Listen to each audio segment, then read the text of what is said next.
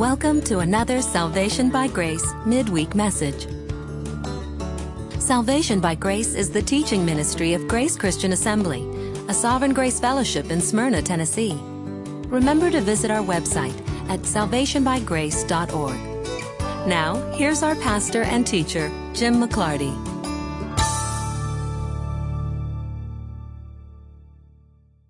Let me start this evening by telling you a little story. That's right, it's story time with Uncle Jim. I had the event back at the end of March. I really feel like I'm, for the most part, physically all recovered from it, because I had a physical therapist who worked on my leg, and I had an occupational therapist who worked on my arm and my hand. And I continue to exercise them, and I feel like they're pretty fully recovered. But my speech therapist really concentrated on things like cognition and memory and sequence and those kind of thought process things, but she didn't work on the musculature of my mouth. And my mouth, I was in aphasia. And since I was in aphasia, I couldn't swallow and I had trouble speaking. And I just had trouble with the musculature, not getting my mouth to do what I wanted it to do. And so over the course of months, I've been saying tongue twisters and saying just out loud at home, just when no one's around, exercising my mouth with all sorts of peculiar and bizarre exercises that I've seen people who speak professionally who have come into my studio. I've seen the exercises that they do, and so I've been doing those. This is going to tie into the message in a moment. We were in the car yesterday, my son and I, or perhaps the day before, and I had just seen a viral video. There was a viral video right now of Dick Van Dyke, who I like. My dad wanted to be Dick Van Dyke, so we were raised on the Dick Van Dyke Show. And Dick Van Dyke sitting in a Denny's in the middle of the night with his singing group, and he sings Chitty Chitty Bang Bang. And he sings it real up-tempo. And every once in a while, I bump into words that I still can't quite say. I practice my enunciation. I practice getting my tongue and my mouth to operate cohesively so that I can enunciate. And I do a lot of exercises to have that happen. But then I bump into these words that for the life of me, I cannot say. It turns out that I cannot say chitty, chitty, bang, bang quickly. I tried to sing it to my son. I said, "Don't you know that song? It goes, oh, you," and I couldn't say it. And so I say that to say the rest of 2 Kings chapter 15, which is where we are tonight, includes complicated names, which I am sure to stumble over in my attempt to pronounce them correctly. And perhaps I'll do okay, but if I stumble, hey, what do you want from me? I had a stroke. And I'm going to play that card for as long as I can. Especially when we get to the point where we learn the name of the Assyrian king, whose name is Tiglath-Pileser III, because Tiglath-Pileser seemed to be such a good name that there had to be at least two more people named that. And so Tiglath-Pileser III, who was the king of Assyria, we're going to talk about Assyria tonight. As we work our way through chapter 15, we're going to do some history, but we're also going to do some theology, because even in the very mundane listing of the succession of kings in the northern kingdom, even there the writers can't help but ascribe to God the things that are playing out in Israel. Who's king, when they're king, how long they're king, how many generations they get to be king, that's all left up to God. When Tiglath-Pileser, who quite fortunately goes by the nickname Pull, well, that's much easier. And so even when he comes down on Assyria, it's ascribed to God, that God did this. The same way that God sent prophets, God is bringing the enemies that surround Israel down on Israel because of the things that they did. And in 2 chapters, we're going to start reading about why Israel went into this bondage, because the author of 2 Kings wants to be very clear about the fact that these things happened not just historically, but they happened theologically. They happened in the will of God. They happened because God chose a particular people, and those people were supposed to respond to him, and they just didn't. They didn't follow his law, and they didn't follow him as the only God, and they chased after foreign gods, and they sent their children through the fires of Molech, and they very genuinely worshipped other gods, foreign gods.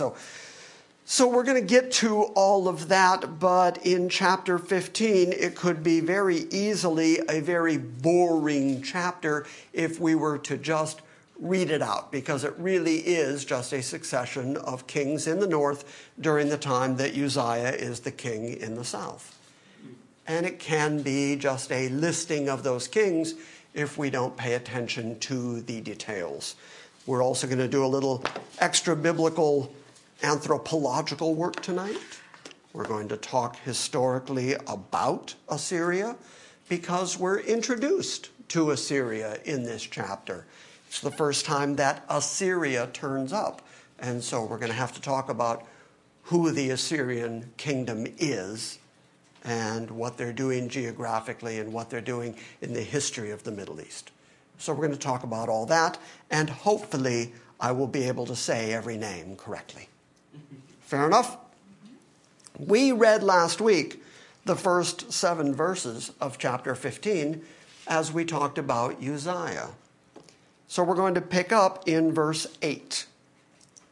Chapter 15 of 2 Kings, verse 8. In the 38th year of Azariah, the king of Judah, that is Uzziah, he became king when he was 16 years old. He reigned for 52 years in Jerusalem. And so during that 52-year reign, there was a whole succession of kings in the north.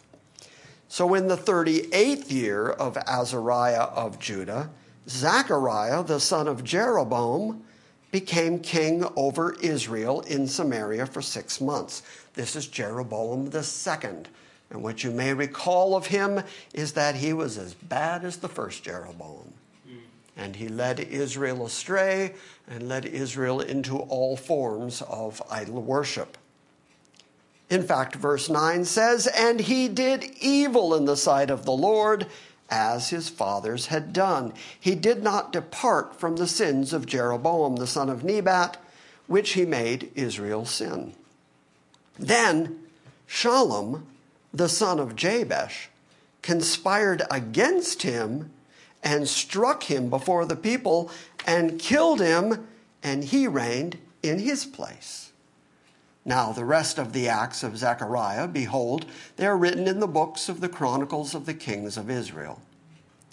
Then look at this next verse. This is a very interesting verse. It says, "This is the word of the Lord, which he spoke to Jehu, saying, Your sons to the 4th generation shall sit on the throne of Israel. And so it was." Look back at chapter 10 for just a moment. We'll quickly bring you up to date on what happened to Jehu. Remember Ahab? Remember all the things that Ahab did? Remember his evil wife? Remember what a bad king he was? Well, Jehu took vengeance against the household of Ahab and actually killed all the sons of Ahab. So the reign of Ahab and his family came to an end. And that pleased God. In fact, the next thing that Jehu did is that he killed all the worshipers of Baal. That also pleased God. In chapter 10, verse 30, we read, "And the Lord said to Jehu, Because you have done well in executing what is right in my eyes, and have done to the house of Ahab according to all that was in my heart, your sons of the 4th generation shall sit on the throne of Israel." But Jehu was not careful to walk in the law of the Lord, the God of Israel, with all his heart. He did not depart from the sins of Jeroboam, which he made Israel sin. And in those days, the Lord began to cut off portions of Israel, and Hazael defeated them throughout the territory of Israel. So here's another example of the writer of 2 Kings accrediting God with bringing the enemies of Israel against Israel. But in verse 30, we read that God was pleased with Jehu, and so he said to him, you're going to get 4 generations, but only 4. You're going to get exactly 4 generations.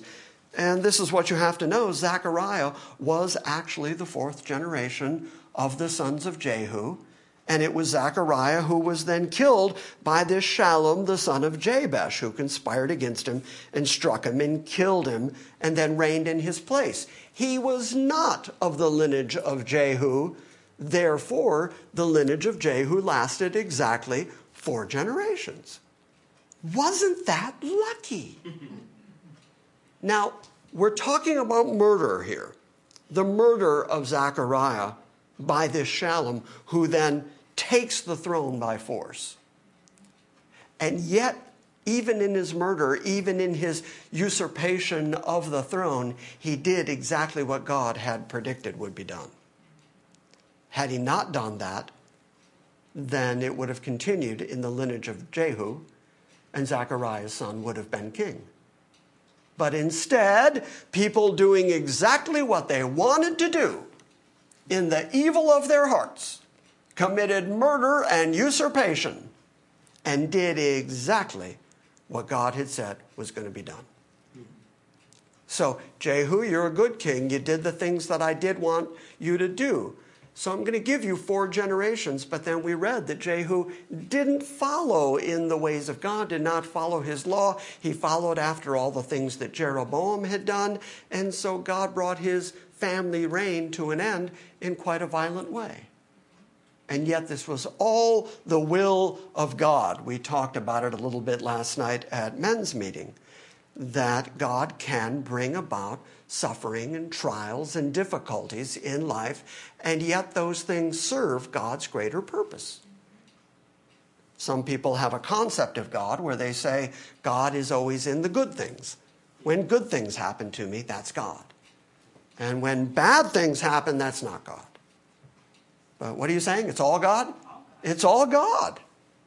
So if God is truly sovereign, and certainly the writer of 2 Kings seems to think he is, then everything plays out according to God's intention and goodwill.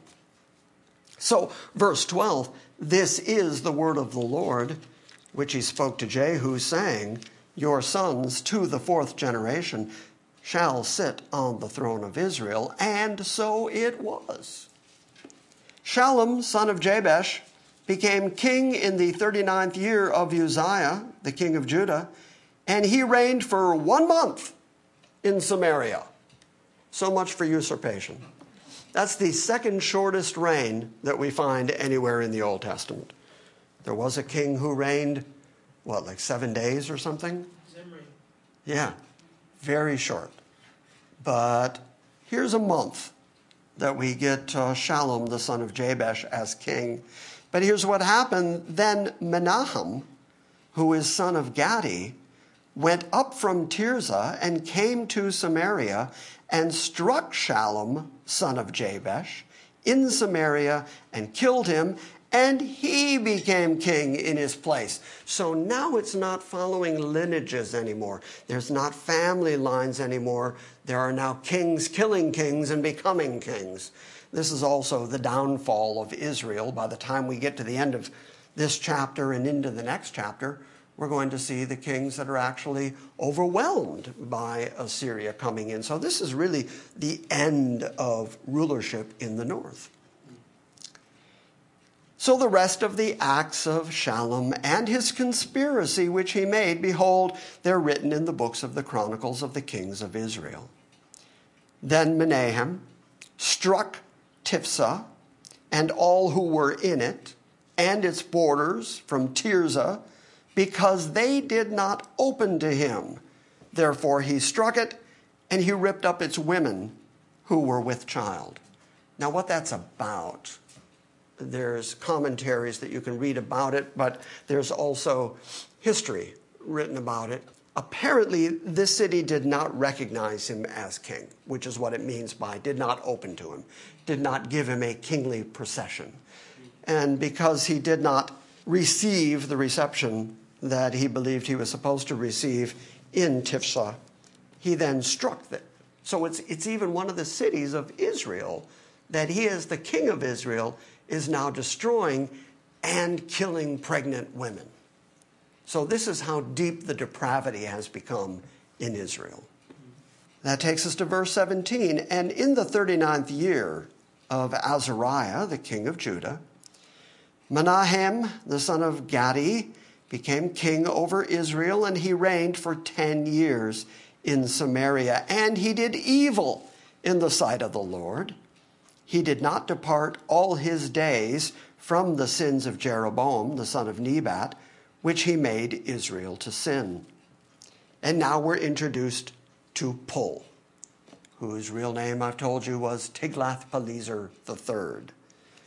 Pul, the king of Assyria, came against the land, and Menahem gave Pul 1,000 talents of silver so that his hand might be with him to strengthen the kingdom under his rule. So apparently the cities of Israel are not recognizing him as king, and so he makes an agreement with the king of Assyria that includes a tremendous amount, 1,000 talents of silver, so that the king of Assyria will prop him up and make him more powerful as king.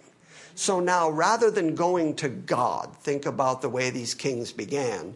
They were under the hand of God. God was going to rule over the king, and the king was going to be one of God's representatives to the people. But now, rather than go to God about his own reign and rulership, he's now making deals with Assyrian kings. So let's fill in a few blanks here. Pul has been identified from Assyrian inscriptions as Tiglath-Pileser III, who reigned from 745 to 727 BC. So we've got some idea what's happening time-wise here. This is pretty much halfway between Moses and Jesus. Moses is about 1,400 years. David is about 1,000. And now this Tiglath-Pileser and the Assyrian captivity is happening right in the early 700s, 745 to 727. Now this is, as I said, this is the first mention of Assyria in 2 Kings. Pul was one of Assyria's strongest leaders, and this invasion of Israel took place in 743 and resulted in Menahem's paying tribute to Pul in return for 37 tons of silver. That's how much 1,000 talents would come out to. 37 tons of silver, which we're going to read in a moment, that the way that Menahem came up with that money is that he heavily taxed all the rich in Israel. Anybody who had money had to pay so that he could pay the foreign king. If this sounds familiar, in fact, his war cry was, the rich have to pay their fair share. And that, never mind. I knew you'd enjoy that. So 37 tons of silver Menahem raised from the wealthy men of Israel, and he gave it to the Assyrian king for his support to help him retain the crown. Now, Assyria and Syria, people get confused about these two things because we have already talked about the Arameans, and I have mentioned in the past that they are the Syrians. They're not the Assyrians. There's a difference here.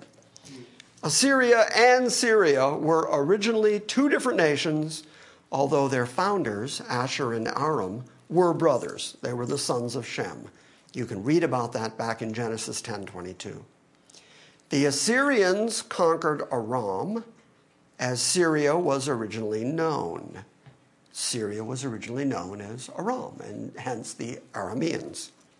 So just before conquering the northern kingdom of Israel, right around 730 to 720 BC, they conquered Aram. The Babylonians eventually conquered Assyria, and at that time, both Assyria and the remnant of Aram then ceased to exist. That's why there's no Assyria now. But there is a great many kingdoms in the Middle East that are direct descendants of the Assyrians.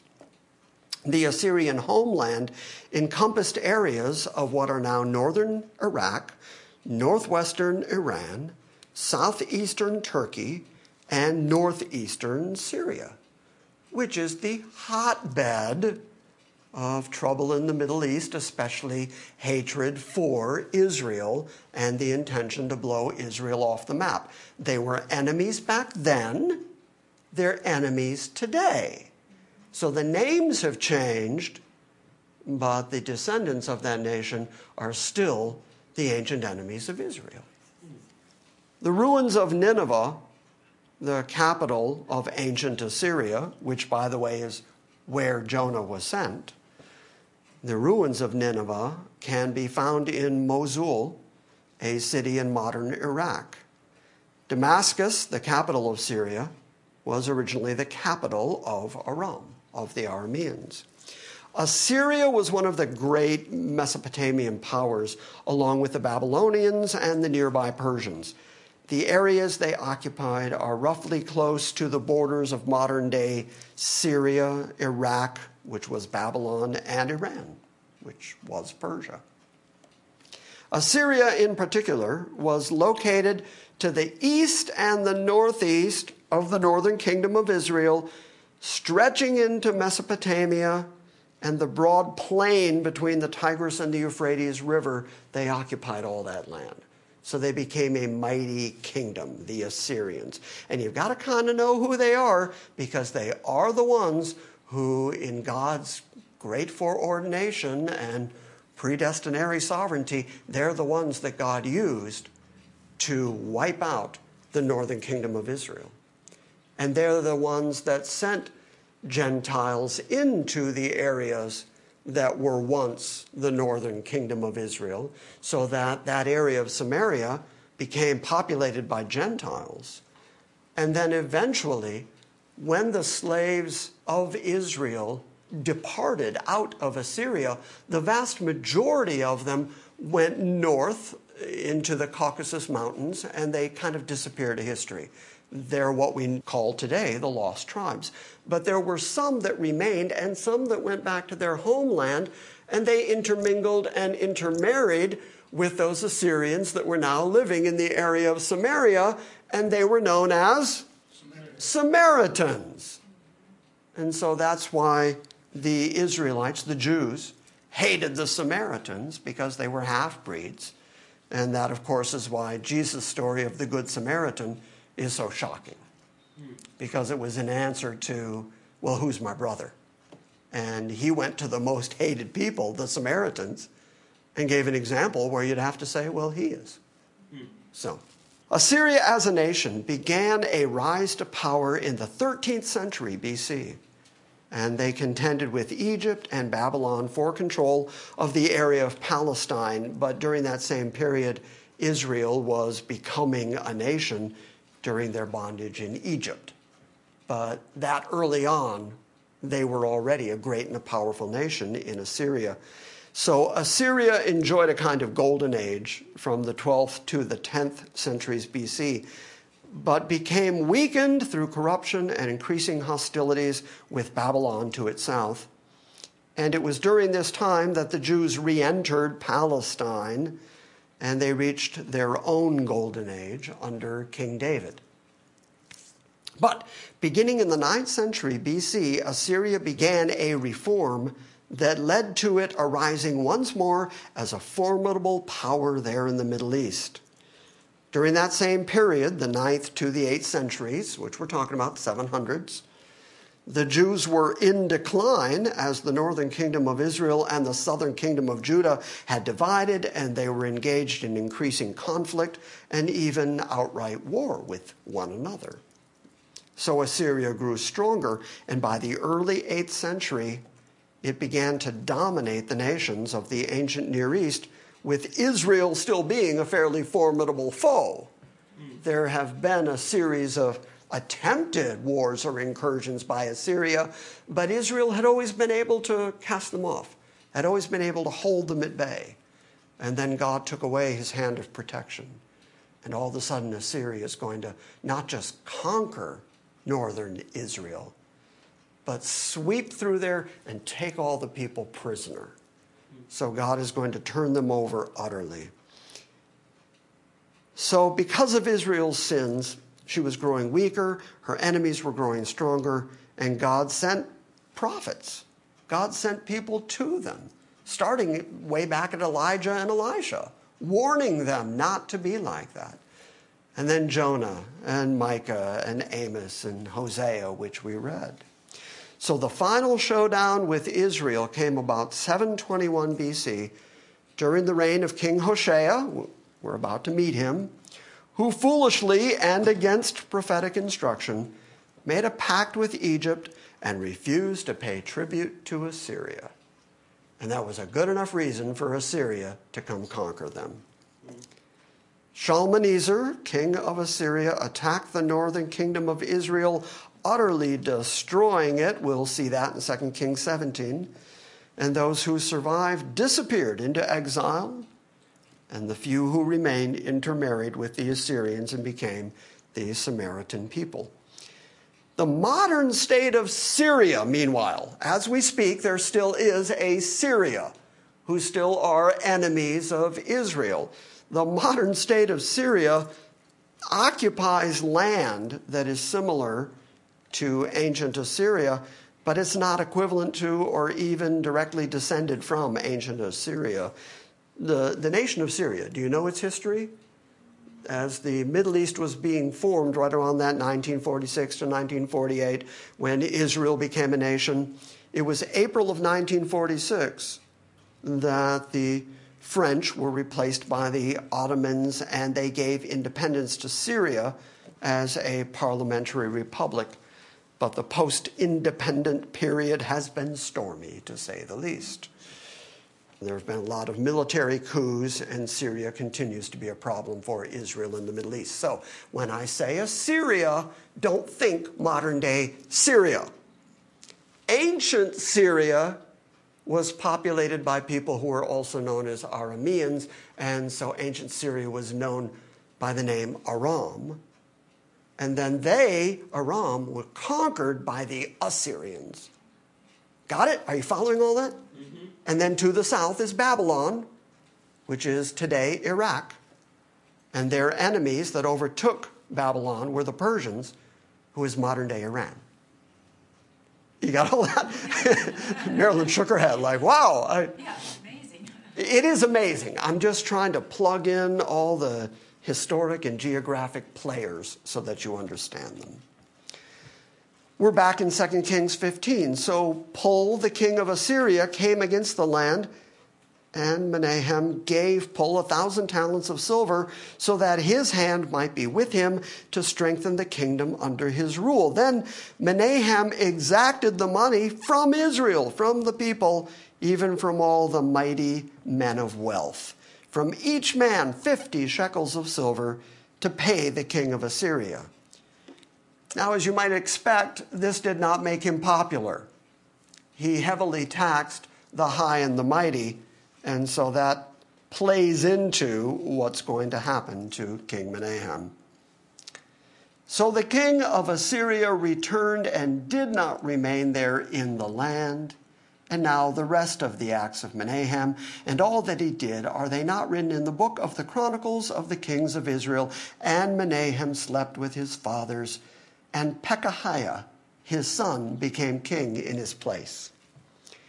In the 50th year of Azariah, Uzziah, who's still king down in Judah, in his 50th year as king of Judah, Pekahiah, son of Menahem, became king over Israel in Samaria. He reigned 2 years, and he did evil in the sight of the Lord. He did not depart from the sins of Jeroboam, the son of Nebat, who made Israel to sin. Then Pekah, remember that name because we're going to talk about him a little bit now. Pekah, the son of Ramaliah, his officer, an officer of the king, conspired against him and struck him in Samaria. That's why he only reigned for 2 years. in the castle of the king's house with Argob and Ariah, and with him were 50 men of the Gileadites, and he killed him, and he became king in his place. Now the rest of the acts of this Pekahiah and all that he did, behold, they are written in the books of the Chronicles of the kings of Israel. So let's talk about that for a moment. We're talking about 740 BC, essentially here, the 52nd year of Josiah. At that time, this guy Pekah began to rule over Israel from Samaria, but he had apparently never accepted Menahem's claim to the throne. Remember, I mentioned a moment ago that Menahem was an unpopular king, and that there were cities that didn't accept him as king. And this Pekah is one of those people who did not accept him as king. And he had set up a rival government east of the Jordan River in Gilead, which is why he could come attack the king with the Gileadites. So he saw himself as the rightful king even while the king was living. Even while Menahem was on the throne, he saw himself as soon to be king, and so he set up this rival government in Gilead. And Pekah lived there as a military officer under the Sumerian government until the time was right for him to assert himself. His 20-year reign means that he began ruling in Gilead at the same time that Menahem took the throne in Samaria, and his reign overlapped Menahem's and Pekahiah's. And in 740 BC, he assassinated Pekahiah and started ruling in Samaria, where he remained until he was overthrown in 732 BC. I only mention this because it's really interesting political intrigue. There's genuinely, truly no God-given king in Israel. There are factions and rival governments and people killing kings and taking up the throne. There is no God-ordained, God-led leadership in Israel at this point. And so it's no wonder that they were eventually busted up completely. But God didn't just do it in one fell swoop. He let them be themselves. He let them revel in their debauchery. He let them be every bit as debased as they were able to be, until even their kings, who were supposed to be the representatives of God, had become completely and utterly corrupt. You get it? Okay. Verse 27. In the 52nd year of Azariah, the king of Judah, that's his last year, Pekah, the son of Ramaliah, became king over Israel in Samaria, and he reigned for 20 years. And he did evil in the sight of the Lord. He did not depart from the sins of Jeroboam, the son of Nebat, which he made Israel sin. In the days of Pekah, king of Israel, this one that we're talking about, in those very days, Tiglath-Pileser, the king of Assyria, came and captured Ijon and Abel-Beth-Maacah and Genoa and Kadesh and Hazor and Gilead and Galilee and all the land of Naphtali, and he carried them captive into Assyria. So it's when the kingship, when the leadership was at its lowest point, at the end of a succession of murders of kings for people to usurp the throne, that God turned Israel over to Tiglath-Pileser and Assyria. And Hoshea, the son of Elah, made a conspiracy against Pekah, the son of Ramaliah, and he struck him and put him to death, and he became king in his place in the 20th year of Jotham, the son of Uzziah. So meanwhile, as all these kings had been going through their succession in the northern kingdom, Uzziah ruled for 52 years. But remember that Uzziah lived in his own private house because God had put leprosy on him. And while he was in his private house, his son Jotham was acting as king, judging between the people. And so when he died, Jotham then became king. And now we're to the point where he's been king for 20 years. That's when these events took place. Here's what you need to know, though. This Tiglath-Pileser III, who's sometimes named Pul, was leading a campaign into Philistia, into Israel, and later into Aram. in 734 to 732 BC. And we can read more about it in 2 Chronicles, which we will most likely do. In these battles, he took the town of Ijon, which is a town in Naphtali. He took Abel Beth Maacah, just south of Ijon. He took Genoa, another neighboring village. He took Kadesh, just west and north of those towns, and Hazor, south of Kadesh. He took all of Gilead, east of the Jordan River, and he took Galilee, the northern portion of Israel, including the territory of Naphtali, and he deported those people to Assyria. This first deportation of Israelites probably took place right around 733 BC. And there is a second deportation that happens 11 years later in 722 BC. And so, as I said earlier, these things are happening in successions, in waves. There's a constant state of incursion coming from Assyria down on Israel, and they never felt safe. They never felt secure because God had turned them over, had given them over to Tiglath-Pileser, the king of Assyria. So let's read the end of this chapter, starting at verse 32. In the second year of Pekah, the son of Ramaliah, the king of Israel, Jotham, the son of Uzziah, king of Judah, became king. He was 25 years old when he became king, and he reigned 16 years in Jerusalem. And his mother's name was Jerusha, the daughter of Zadok.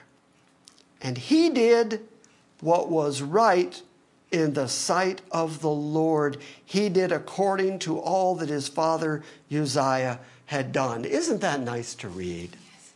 How many kings in a row have we seen? And he did evil, and he followed after Jeroboam, So I have said, and I think we've now seen it demonstrated, that among the kings of the northern tribes, from Jeroboam the first all the way through every king, all you ever saw was from bad to worse. You never saw any of the kings of Israel receiving compliments from God. You just saw they were wrong, they were bad, they were wrong. But King David, the man after God's own heart, the succession of kings in Judah stayed after David's lineage. And every so often you got really good kings who followed after God. And so Uzziah did that, and then his son did that. Except, verse 35, the high places were not taken away. The people still sacrificed and burned incense on the high places. He built the upper gate of the house of the Lord. And now the rest of the acts of Jotham and all that he did, are they not written in the book of the Chronicles of the kings of Judah? Now in those days, look at verse 37. Now in those days, King Rezin, the king of Aram, and Pekah, the son of Ramaliah, came against Judah. I left out something real important. What did I leave out? The Lord brought them.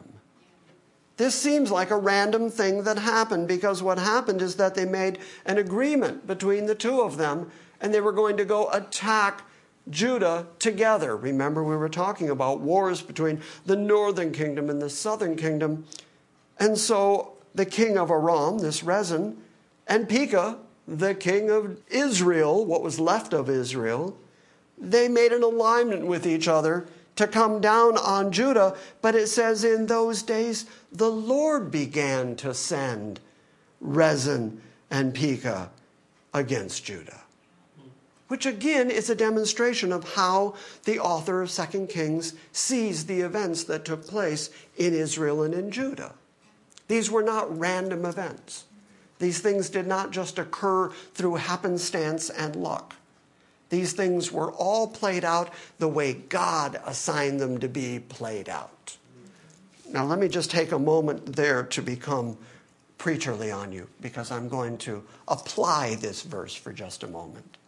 Because we really do live in some fairly precarious political days. And we have two of the most questionable candidates that we've had in a long time in our country. And it's real easy for us to get wrapped up in the politics of it and in the news of it and in the constant reporting of it. And it's really easy to get caught in all that. But we have to be reminded that God was always, always in control of the kings of the Middle East. Not just the kings of Israel and the kings of Judah, but he was also in charge of the kings of Assyria and Babylon and Persia and Egypt. And so the heart of the king is indeed in the hands of God. And like the rivers of water, he turns it wheresoever he will. He turns it the way he wants to turn it. So rather than get too upset about the politics of our modern day, I remember that they're just human beings who are going to be on the stage of history for a short time.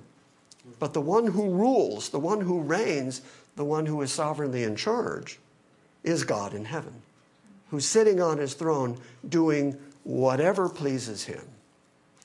So how is the election going to come out? Whichever way pleases God. And what's going to be the upshot of the election? Well, whoever gets elected is going to end up doing exactly what God foreordained to be done. The same way that we read tonight, that people did exactly what they wanted to do: murder, bloodshed, usurpation of thrones, and they did exactly what God foreordained and prophesied would be done. And if it's true that Jesus is coming back, and I believe he is, and if certain events have to take place on planet Earth to prepare us for the return of Christ, then those events are indeed actually going to happen, and it really doesn't matter who's sitting in the White House. These things are going to play out the way God determined them to play out. And you may think to yourself, well, it's going to get bad. And it is. But gee, how often have I said, cheer up, saints, it's going to get worse. Because it really is going to get worse. There's a phrase that many, many years ago, over in Franklin, as a matter of fact, I heard John Riesinger in a Sunday school class say it's going to get very, very dark, but it's going to be gloriously dark. And I just never forgot that phrase. It's going to be gloriously dark, because it's going to be sovereign God ruling over the darkness that's coming on this planet. Amen.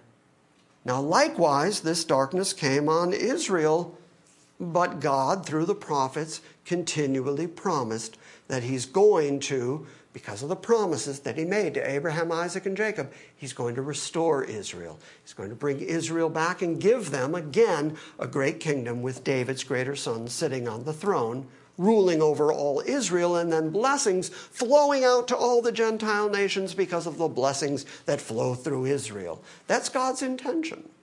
That's the ultimate game plan. That's going to happen, but first it's going to have to get gloriously dark.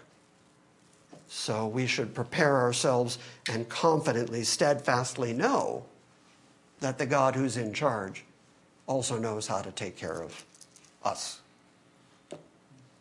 As a result of Israel's defeat, Hoshea conspired against Pekah and assassinated him and succeeded him as king of Israel in 732 BC. On one of the Assyrian inscriptions, Tiglath-Pileser III claims to have had a hand in establishing Hoshea on the throne. So this final king of the northern tribes up in Israel is just a puppet king of the Assyrians. Tiglath-Pileser even bragged about it in his inscriptions of the acts of his kingship, of his rulership, that he was in charge of the kings of Israel. Now think about that. Because I said already, God established Israel and Judah to be a theocracy. And then they wanted a king. So he said, all right, you can be like the nations around you, you can have a king. And originally he gave them Saul, and then he gave them a man after God's own heart. And that was their heyday. They were in their glory days because they had a king who actually followed after God. And from that point forward, it all went downhill, downhill, downhill, downhill, until the king of Assyria could brag that he was in charge of the king of Israel. That's how far they fell. All right, let's just wrap it up there. There are parallel passages in the Chronicles and 2 Chronicles that parallel the things that we just learned. Eventually, this Tiglath-Pileser is going to try to attack Judah. Judah is going to repel those attacks originally.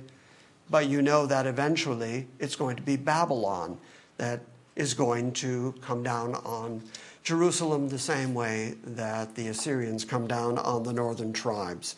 And from that point, we will begin reading about the succession of kings in the southern kingdom.